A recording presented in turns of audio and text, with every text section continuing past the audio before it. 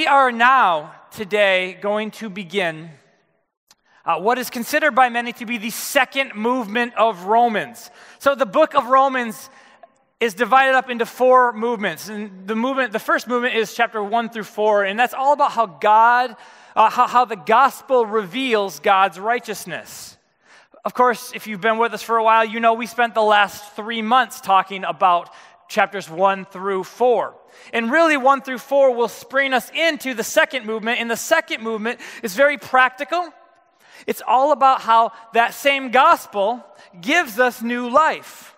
It actually turns us into people here and now, like Kendra was saying during the transition, who can live renewed, gospel-transformed lives in our cities and in our homes and in our communities today.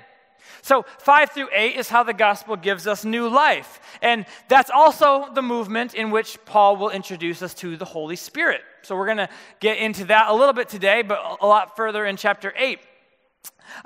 And Romans, if you study it, you'll notice that 1 through 8, even though they're different, 1 through 4 springboards us into 5, but 1 through 8 really is one giant piece that is really all important if you're going to fully get a grasp of this word justification, which we've been talking through for a very long time. Then 9 through 11 is all about how Jesus fulfilled God's promise to Israel. Now we're going to get to that in a few months. That's going to be a head full, so we're not going to talk about it much today, but that'll be fun. I'm actually really excited about that. And then chapters 12 through 16 is all about how the gospel is what will bring the church together. And I've been studying ahead on that, and I'm really, really pumped about that and the unity that we're hoping that will bring. So we're entering the second movement, and again, it's a very highly practical movement. It's a highly practical flow of thought that teaches us with quite a bit of clarity that the gospel really does turn us into people who truly can impact the world for the better. It's going to be a lot of fun. So I'm just going to dive right into it. I'm just going to read just these first 5 verses of it today off the screen. We're going to begin in Romans 5, verse 1, and we're going to go through 5. It begins by saying, therefore, a very big word, therefore. Since we have been justified by faith, we have peace with God through our Lord Jesus Christ, through him we have also obtained access by faith into this grace in which we stand, and we rejoice in the hope of the glory of God. That's all exciting, right? But not only that, but we rejoice in suffering,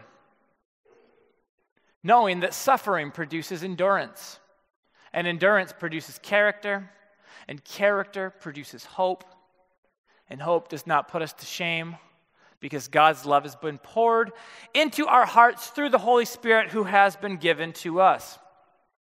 So what Paul does here is he begins this second movement by saying, since we have been justified. It's basically a summary of everything we learned in the first 4 chapters. Because we have been justified, because of everything that he said about the gospel and about the glory of God and about the image of God and then of that list of sins that we all find ourselves on, that prove that we all need for God to declare us righteous, because God, in fact, did declare us righteous.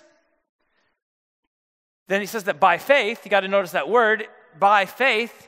It's a very key word. Justification is not automatic. It has to be initiated by faith, just like how for Abraham, the covenant was initiated by faith. We talked about that last week. So, but by faith, we are justified. So what it's saying, this very first line, is embody everything that we learned from the last 3 months. And that is what Paul means when he says, therefore, because of all this,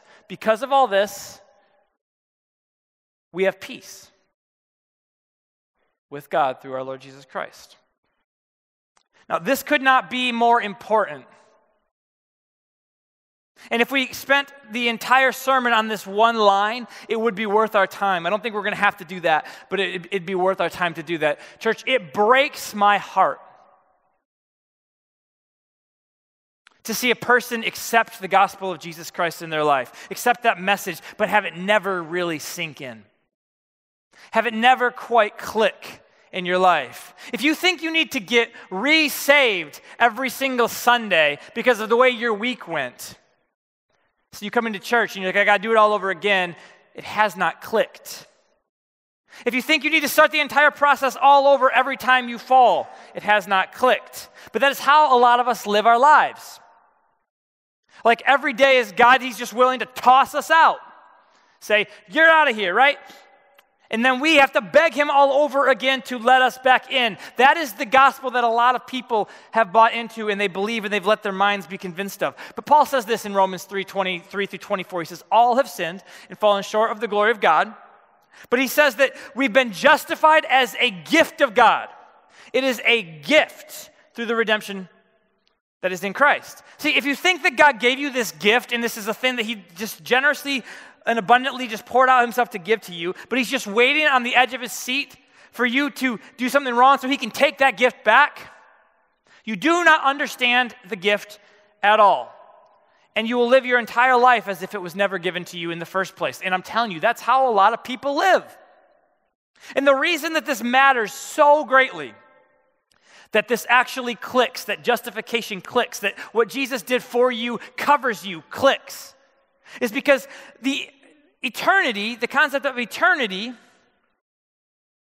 is a source of anxiety for a lot of people. For many, many people, it robs them of their lives. It robs them of their experiences. It robs them of their friendships today. If you're always worried about what will happen later, you're never going to be who you're supposed to be today. Which means that people who you are supposed to reach will not be reached today. People who you're supposed to help will not be helped today. People you're supposed to feed will not be fed today. Places that are dark, that you're supposed to bring the light of Jesus into, will remain in darkness today. Because you're debilitated by your own lack of understanding of the gospel and what it does for you. So Paul begins this second movement by saying, since we've been justified, we have peace with God. We have peace. Paul is taking care of the main thing here. And you're going to see what he does here and why this is such an important foundation for him to lay. The word that Paul uses here for peace, in Greek it's the word eirene. In Hebrew it's shalom. Peace is shalom. Now this is very, very important. Shalom means wholeness. It means you're complete. I was talking to a friend of mine a few weeks ago. He's a church planner, and he works with a church planning network, and they're planning churches all over the place. And like most church planning networks, they are all about discipleship.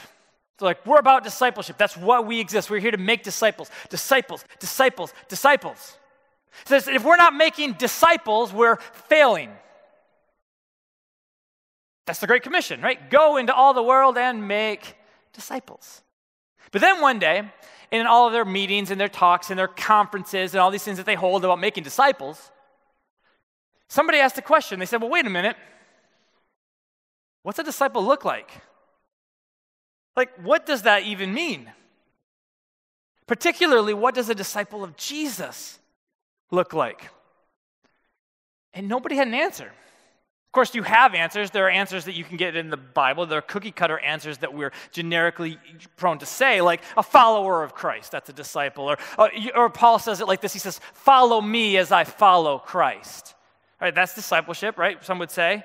A person who does what I do, a person who I'm training, a person who's fully dedicated to Christ, who reads his Bible every day, who fasts and who prays. These are the kinds of generic answers you're going to get when you ask that question.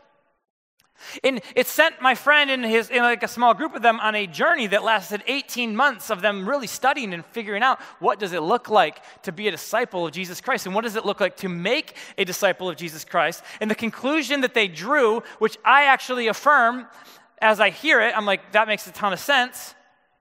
I just hadn't worded it this way, is the conclusion they ultimately came to was wholeness. Now, that may sound like a very strange way to define something as important as discipleship, but it really illuminated something to me about why we're here in the first place. See, we're not here to turn a bunch of original, creative people into a bunch of cookie-cutter replicas of each other. That is not why we exist. It's more about looking at one another. You look at me, I look at you, we have a conversation, we say, who are you? Who am I? And what is it that you can do that I can't do? And what is it that's preventing you from being who you're supposed to be? And what's it in me that's preventing me from being the person I'm supposed to be and accomplish the things that God has me to accomplish? That's what it's about, what's preventing us. That's the discipleship process. It's all about leading one another toward that place where we're whole, where we're who we're supposed to be. It's like this. Jesus, you saved me. Great. But now what? Unfortunately, for many people, it's like, Jesus, thank you so much, but my life is still a mess. My family's a wreck. I still don't know how to manage my money. I'm still in debt. I'm failing all my classes. I'm still angry all the time. I'm still worried about every little thing that happens. The question is, what does it look like for the gospel to actually take hold of every area of your life so that you can reflect back on your day and think, dude, my marriage is awesome. My family is awesome. I enjoy coming home to my kids.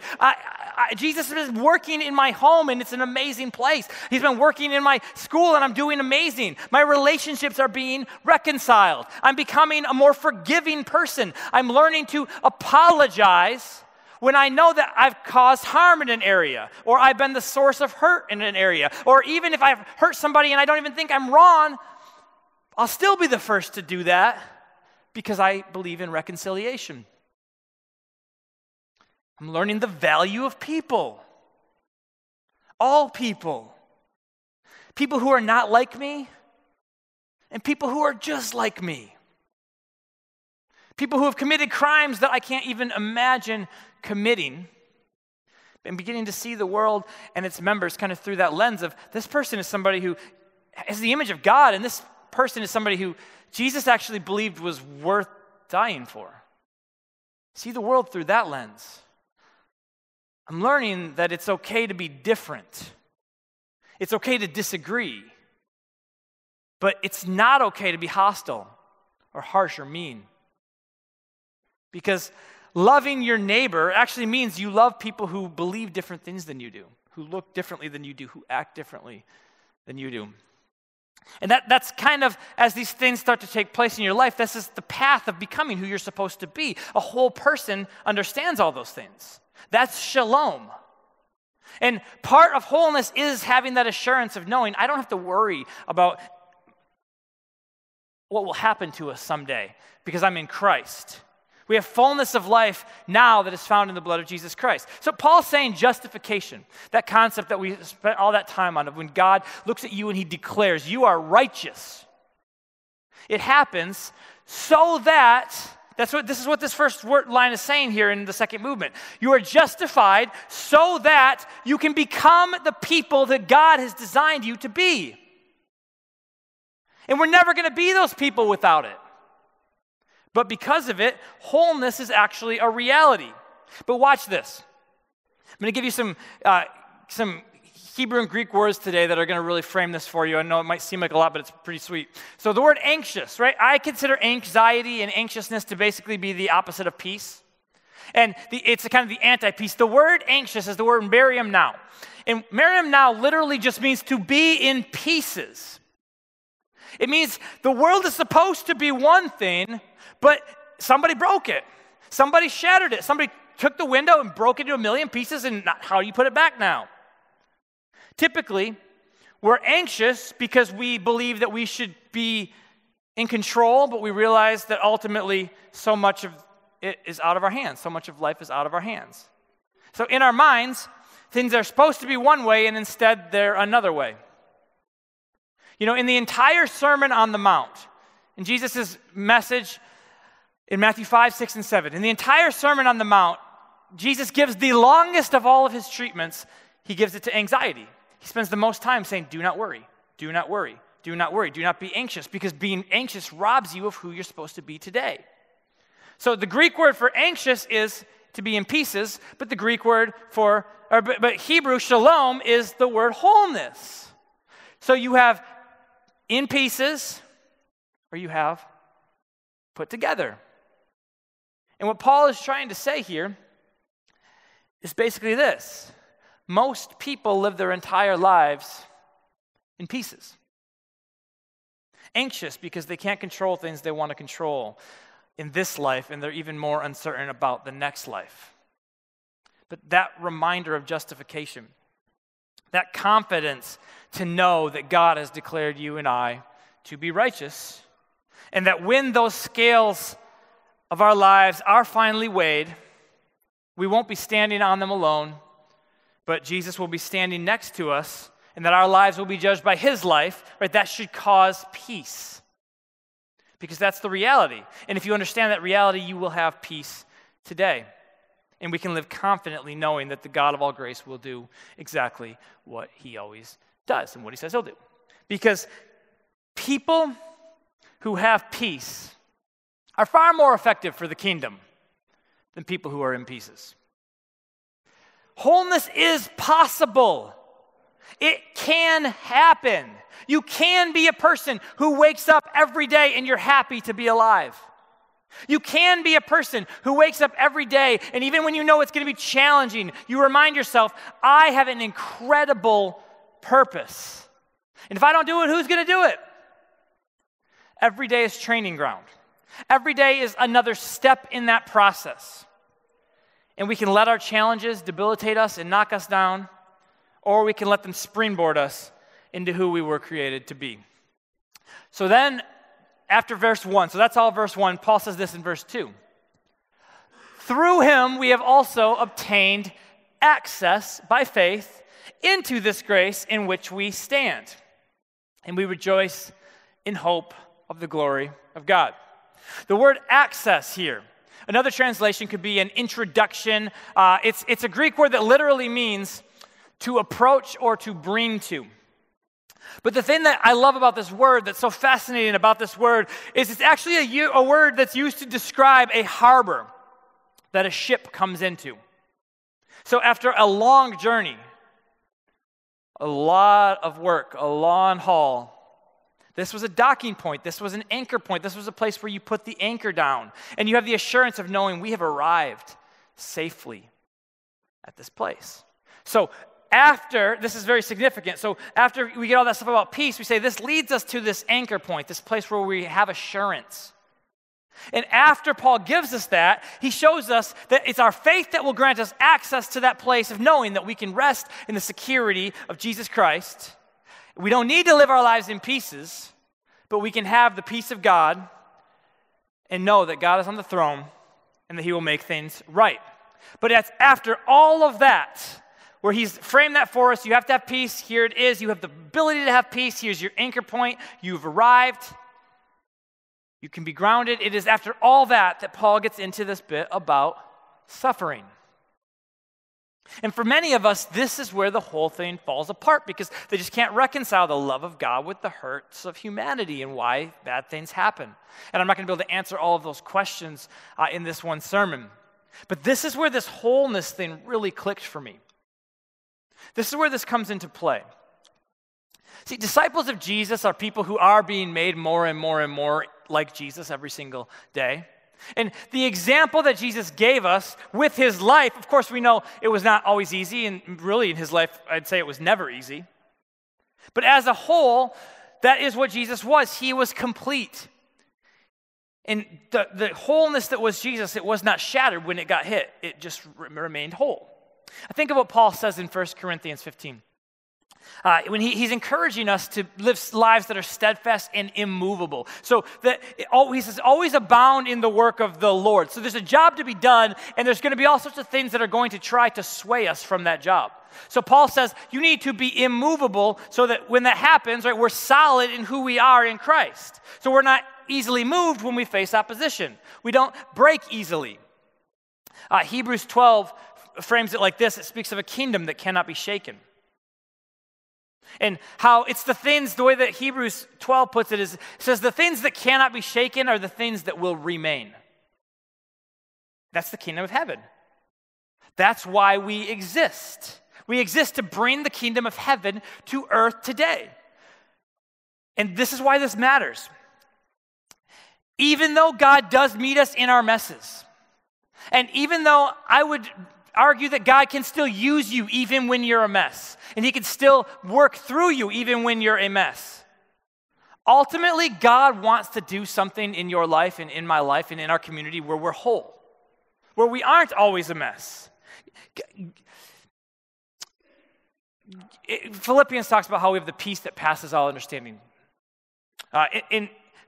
That's what Paul says when he writes Philippians, in Philippians 4:7, he says that God gives us the peace that passes all understanding. And when the world falls apart all around us, our hearts and our minds are guarded, and we're still able to remain. That's what he says there. He says, because you have peace, even when everything falls apart, you will remain. A kingdom that cannot be shaken. Those who cannot be shaken will remain. You got to remember, we're doing this study. We've been on it for a long time. At the very beginning of the study, when we were in the introduction, we were talking about the city of Rome. And we were talking about the world that Christians were really up against when they had this church in Rome. And the persecution they were up against. Trials were something that they were very, very used to. They were accustomed to it. Life was hard for the church in Rome. So what Paul says is that when you experience trials, as hard as they may be, those trials produce in you endurance. It's the Greek word hupomone, which is also a very important word. It can be translated as patience. It's one of the words we use for patience. But it means a lot more than just the ability to wait out difficult times. You can cower patiently. You can have patience and you can kind of just sort of wait out whatever the storms of life are until they maybe pass you by, which is that's what a lot of us tend to do. We're like, well, if I could just wait this out, this will smooth over, then I'll step back in. That's what a lot of us like to do. That's not what Paul's talking about here. There's a controversial interview that took place with the governor of Kentucky a few months ago when all of those storms were happening. It was here, we had the polar vortex. It was so cold, it was ridiculous. And it was the interview was about how they kept canceling school every single day for many, many days straight. I know in Detroit it was like negative 40 wind chill. I don't remember exactly how. I think we lost it was like 5 or 6 days of school we canceled. Because it was ridiculous. I think you die if you're out there for like 7 minutes or something. It was ridiculous. You couldn't do it, right? Kentucky's a bit further south, so hopefully it wasn't quite as cold there. I don't know. But they were canceling school too for their circumstances. And please, before I say this, I understand sometimes you do need to think safety first, so please don't come up after me and be like, but what about the children? What about the kids? But the argument that he made, he's the governor and he's frustrated because they canceled school for like over a week straight. And he said, and I'm totally paraphrasing this, but he was frustrated about this, and he said something along the lines of this. When we tell people to bunker down at the first sign of a storm, we are sending a message that whenever life gets hard, the response should just be that we cower into a safe space, and we never move forward with anything. Now, obviously, a polar vortex, you got to think about, I understand that. But his point is actually what the Greek word is trying to say here, is what it's saying here. And this is what I got out of what he said. It is enduring through the trial that teaches you how to live in a world where storms do exist. Because in reality, life is hard. You will face storms. Or maybe you could say it like this. It's the courage during the hard times to keep going. To keep going. That is what produces character. And Paul uses the Greek word dokime, which it's character. It could also be translated as experience when he says endurance produces dokime. What dokime actually means is tried character or tested character. It's character that has been developed as it has been put to the test. It's someone who survives when their character is truly tested. And we don't all survive when our character gets tested. But just like with that visual we get about that harbor to describe the word for access, we get a very interesting visual for dokime as well. The word dokime was actually used to describe metal that would be put in a fire, which is actually a fantastic image for what Paul is saying here. One of my favorite proverbs is Proverbs 17:3. It says this, it says, the crucible is for silver, and the furnace is for gold, and the Lord tests the heart. Crucible for silver, furnace for gold, Lord tests the heart. A crucible was a pot that held metals that allowed people to put those metals under fire. So you would put silver in the crucible, and then you would put the whole thing into the fire, and the crucible would hold up in the heat while even the metals inside of it would melt. And when the silver would come under such extreme heat, the dross, which is basically just that mass of impurities that's mixed in with the silver, the dross would then separate from the silver so that the silversmith could then come, he could pull the whole thing out, he could scrape the dross off, and what was left was a purified piece of silver. The outcome was something that was made pure. Literally, the word pure is katharos. It literally just means it's purified by fire. You put it in the fire, you get off the bad, and then all you have left is the good. That's what it means to be pure. But what this proverb is saying, he says, but the Lord tests the heart. So we understand these processes, and God's saying, this is how you know how the Lord tests our hearts. We find out an awful lot about what is in your heart based on what happens to you and how you respond when the fire gets turned up. The fire actually it can bring out all of that potential that's in the silver, because what it does is it illuminates the bad so that you can eliminate the bad. And that's the image you get for character that is tried. And that character produces hope. Why? Why does that process have to produce? Why do we have to go through that to have hope? I'll give you my theory. I feel like it's pretty grounded, but this is definitely one of those conversations that's been going on forever. God, why do we have to suffer? Why do we have to go through things that are so difficult? Why is this the process that you put us through in order to make us who you want us to be? But think about the people who are met with circumstances that just seem hopeless. We all have a threshold of how much we can handle before we break. And we all have that breaking point, but it seems like there are certain people who just break right away. Like the first sign of resistance, they broke. And then others, it feels like they have this tolerance and they can just keep pushing and pushing and pushing and they're just still okay. It's like whatever comes at me, I'm going to be fine. Why is that? In the Old Testament, there's this ancient word. This word is rahav. It's a word that is used to describe space. And it's ground that we stand on. But the word actually literally means to grow wide or to enlarge. David uses this word in his song of deliverance from Saul and his armies. When he says these words, he says, God, you have given me a wide place for my steps under me, and my feet don't slip. And the way that this word is often used in the Bible, it's used in such a way that it shows us that as you overcome things in your life, that ground begins to expand.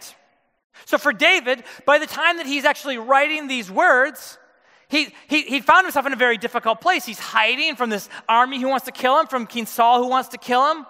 But David had already watched God pull through on Goliath. He'd already watched God pull through in all these different instances that were way bigger than him, so he knows God can do it by that point. And so he's literally saying to God, he says, God, you provide the foundation for me, and I know this thing is getting wider and wider. I know I'm not going to slip. I might be in my worst, lowest moment, but I am not going to slip because you have been expanding my capacity to handle this the entire time, and I trust you even more because I've seen what you've done so many other times. We also get this word in Genesis when Isaac is trying to build all these wells. And the Philistines, they keep coming and they keep plugging up the wells. So Isaac begins naming these wells, all these different names out of frustration that every time we plant, we just want water. We dig a well, the Philistines come and they just fill it in. So he gives them different names to describe the resistance that they give. The first one he names Esek. Esek literally means contention. They dug a well, the Philistines contended with them, they came and they plugged up that well. The next well they named Sitnah, which it means hostility. It comes from the same place as the word Satan comes from. It's the enemy. It was just this constant resistance. Isaac was trying to get water for his people. The enemy continued to resist them every step of the way. But finally, the third well, they named Rehoboth. And this is what he said when he named it this. He said, this is why we're calling it this. He says, Isaac said, surely the Lord has made room for us here. Surely this is the place, God. Now, made room for us is that same word. It's the word rahav.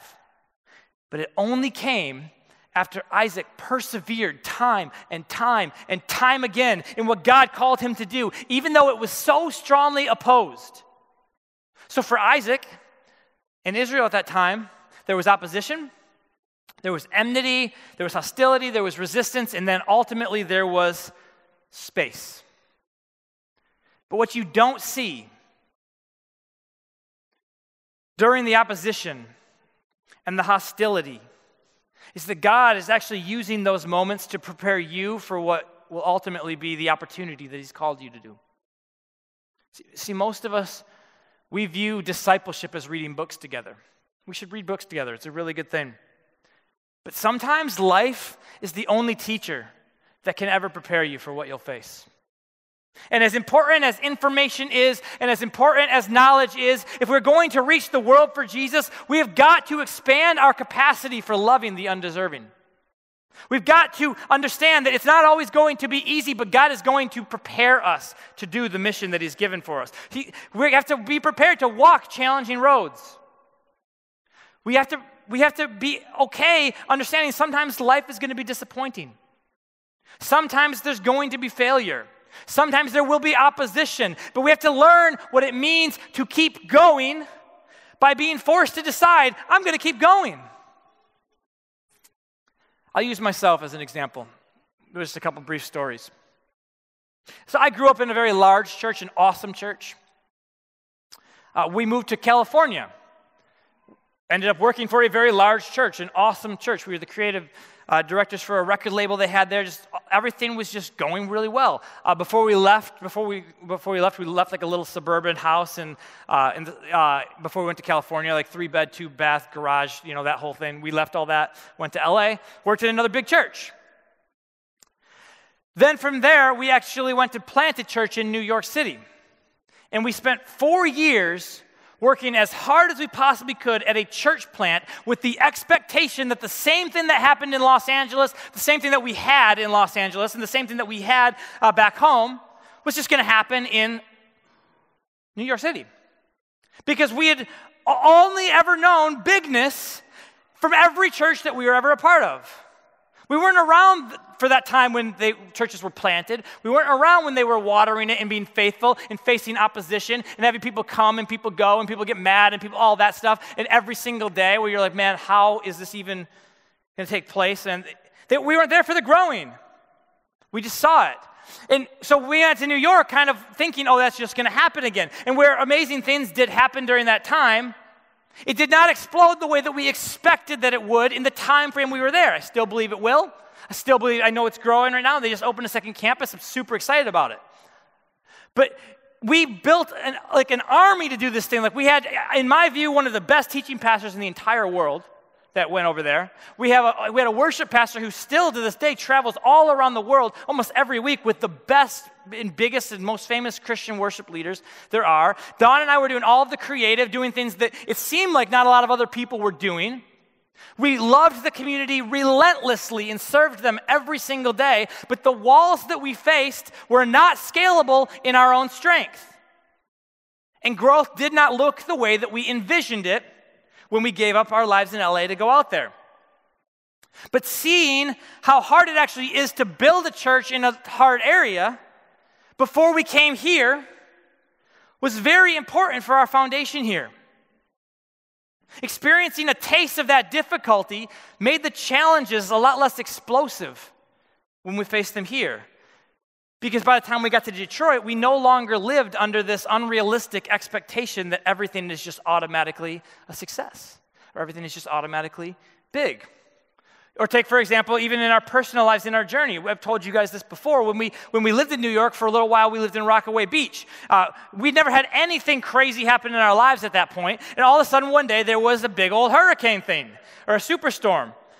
Sandy, and it displaced us for over a month. We couldn't live in our house because of all the water and all the electrical and stuff that happened. There was no power, no heat. We had to move out, and we had to bounce around from apartment to people who were very gracious to us, but we felt like a huge inconvenience to all these people, and we had to do that for over a month.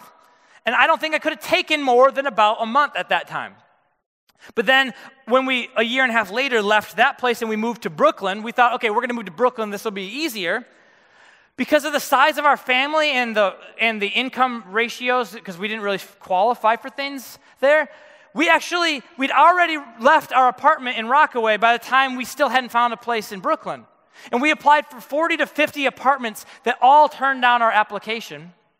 And we had over 2 months of not having anywhere to live, and we had to stay with different people. We stayed with Pastor Brad, we stayed with Dawn's sister, we bounced around from house to house. Again, inconveniencing people is the way that we felt. Felt like this entire time as we're searching for our apartment. And so it was 2 months after moving out before we moved into the new one. And the whole time, as hard as that was, we were a little bit more prepared for it because of the first time, and something was just expanding in us for the next time. When we moved to Detroit, we moved here without anywhere to live. We had a job. We knew why we were coming. It actually took us 6 months before we found the house that we now have. And for a little while, we rented a month-to-month spot before that. When we first got here, the first couple weeks we were here, we actually stayed in an Airbnb a couple blocks from here that was $11 a night. Now that sounds awesome, but there's a reason it was $11 a night. And we're so grateful that we had someplace to go. But we shared this kind of dungy, weird apartment with this random guy who lived in it. We didn't even know. We thought we were like renting the apartment. We actually were renting like one little room in the apartment. All 5 of us at the time packed in that room. And then we shared the kitchen, we shared the bathroom, we shared the living room with some random dude who just lived there. And he just rented from the Airbnb-er. So like they rented one thing to him and one thing to us. We're like, all right, here we go. And I won't get into all the details of that unit, but it wasn't particularly what we were looking for in life. It really could only go uphill from there. But when we finally got into our house, it ended up being about 6 months of like temporary spots.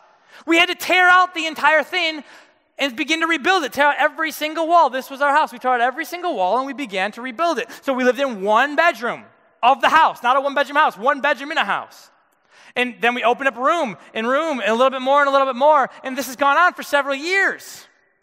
It's still going on. It's a lot better than it was. But it's still going on. Now, if I had moved straight from my suburban Lansing, Michigan, 3-bedroom, 2-bath house with a 2-car garage straight to this, I would have been out of here in like a week. There is no possible way that we would have been able to like we feel called, but like, man, I don't know. Do you understand how God has to prepare the ground that you're going to walk on? And for us, trials were an unexpected teacher, but they were the best teacher. And they laid a foundation that would prepare us for the work that we needed to do in this community that God's called us to reach. And even though it's been very hard, and it continues to be hard, we don't live like there's no hope. That's why we keep going. We keep going because we do have hope. We have hope that God will use small acts of love done by a few faithful people to do something that actually changes people's lives for eternity. And we've been seeing him do it. And we know that he will do it again and again and again as long as we continue to allow ourselves to be that vessel. And as long as we allow ourselves to let that capacity continue to grow. Guys, think about it. I know this is a long explanation, but think about it. If you've never seen God bring you out of a circumstance that you know you could never get yourself out of, then when one day the sky finally does fall down on you, are you going to have hope that God will bring you out? Are you even familiar with what it looks like to see hope work in a broken situation? There's a reason that so many people lose faith when their world falls apart. Because they're just so used to things working the way they're supposed to work.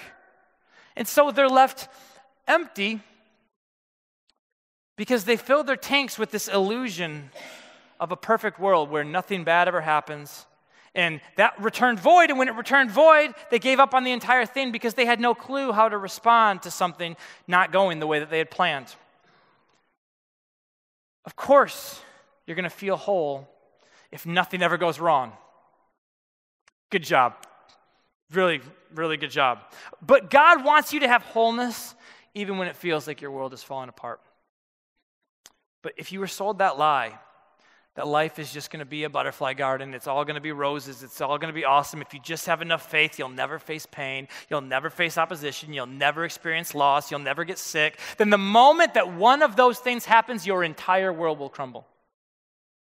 But if you've been through the crucible, and if you've seen what God can do, then when he puts you through that fire, and then he, like that silversmith, comes and he wipes off the dross, separates the impurities from that which is pure, and you begin to form your life around the way that God has moved in your life, what that teaches you is that there's hope.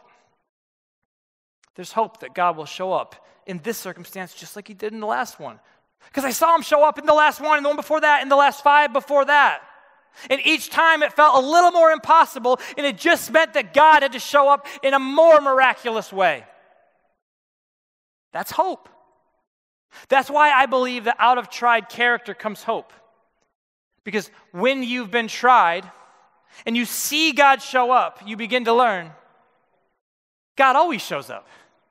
He always shows up. And because of the gospel, because God met you right where you are, you can live your life today with wholeness, even when it seems like the world is falling apart around you. Do not worry when you hit the walls. The walls were created for you to get over them. That wall exists to be overcome. That wall exists to show you that you can, in fact, get over it. And when you can't do it, God himself will do it for you. Listen, the reason this is so important, and why I believe that Paul inserted this really kind of strange bit about suffering right here, right after this mic drop moment about justification, is because we must not view justification as our lives are going to be easy now, or our lives are not going to experience any pain anymore. No, it's more like this. Our lives have a kingdom purpose now. Our lives have an eternal purpose now. Our lives have a mission now. We are redeemed for a purpose. And it's much bigger than the purpose of just getting into heaven. And it's a much bigger purpose than just a life of comfort. Most people define discipleship as teaching people to do what they do. But if you have a bunch of people who never face anything, never feel anything, then what exactly are you reproducing anyway? It's an illusion that nobody else can live up to. I believe that discipleship is more about teaching people how to live in a world that needs them to be who they're supposed to be, how to bring Jesus to the parts of our community that are in pieces. How to live our lives in such a way that in Christ, we're whole. Wholeness does not come overnight for most people because life's a journey. And sometimes life's a crucible. But the end result is a tried character. And a tried character produces hope. And we're built into the people that God has created us to be. And we begin, as that happens, we begin to view the world differently. We begin to look at it through a lens of hope, through the perspective that says, if God can do all this for me, then he can do it for anybody. He can do it for the whole world. He truly is the hope and the light of the world. And then this last line is so important. It says, and hope does not put us to shame. It doesn't disappoint. It will not leave you empty. It's the only thing that won't leave you empty. And Paul gives us the reason why in the second half of verse 5. Because God's love has been poured into our hearts through the Holy Spirit, who's been given to us. And this, in the gospel according to Romans, is our first introduction to the Holy Spirit. And it comes in the form of this image of life-giving water actually going into you. See, in John 7, we have Jesus, and he's talking about how out of us comes living water. And John himself says there, he says, actually, Jesus is referring directly to the Holy Spirit when he's talking about this living water. So but it flows out of us. So we get here this like infilling, this filling of something that will then be later poured out of us. It's like this constant flow. It's poured in, it's poured out, it's coming, it's going, but it's staying, but it's just watering. The Holy Spirit is here to be our strength when we're weak, to fill us when we're empty. You know, there are certain areas of our lives that, if we're honest, they're not ever going to be whole without the help of the Holy Spirit. We can't fill it. There's voids that we cannot fill without God. It's going to take the Holy Spirit pouring the love of God into that area of your life.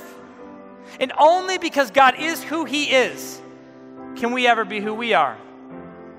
And in our weakness, when we can't muster up any more hope in our own strength, hope will not disappoint. It will not return void.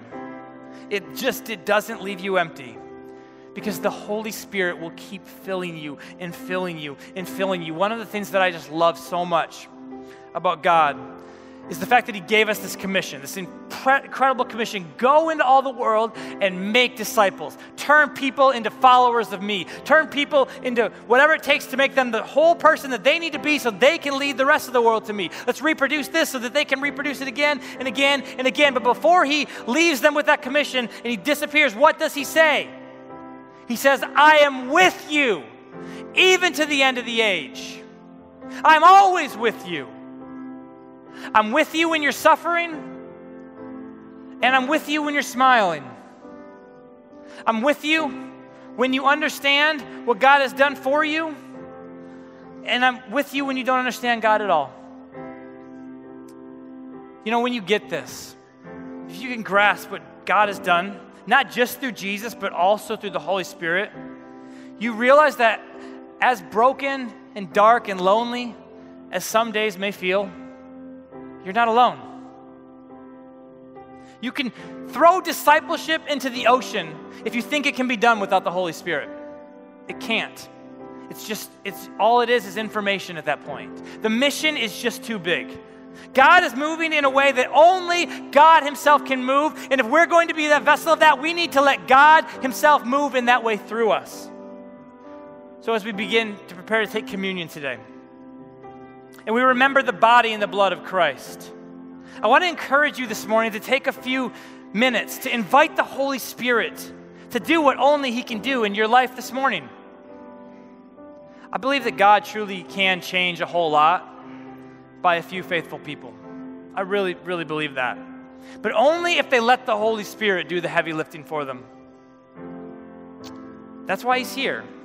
Let's lean on Him this morning. Let's lean on Jesus this morning. Let's lean on the Spirit this morning. Invite Him into all the areas of your life. Invite Him into your suffering. Invite Him into your pain. Invite Him into the progress that you've been making. Invite Him into your victories. Invite Him into the mundane areas of your life. The simple daily existence. Come in, Holy Spirit. Invite Him into your relationships. Invite Him into your quiet times, in your devotions, into your marriage, into the classroom. Invite Him in as you disciple one another and begin to find wholeness in every single area of your life. And to see what kind of a follower of Jesus that makes you. You will be unstoppable. We will be unstoppable.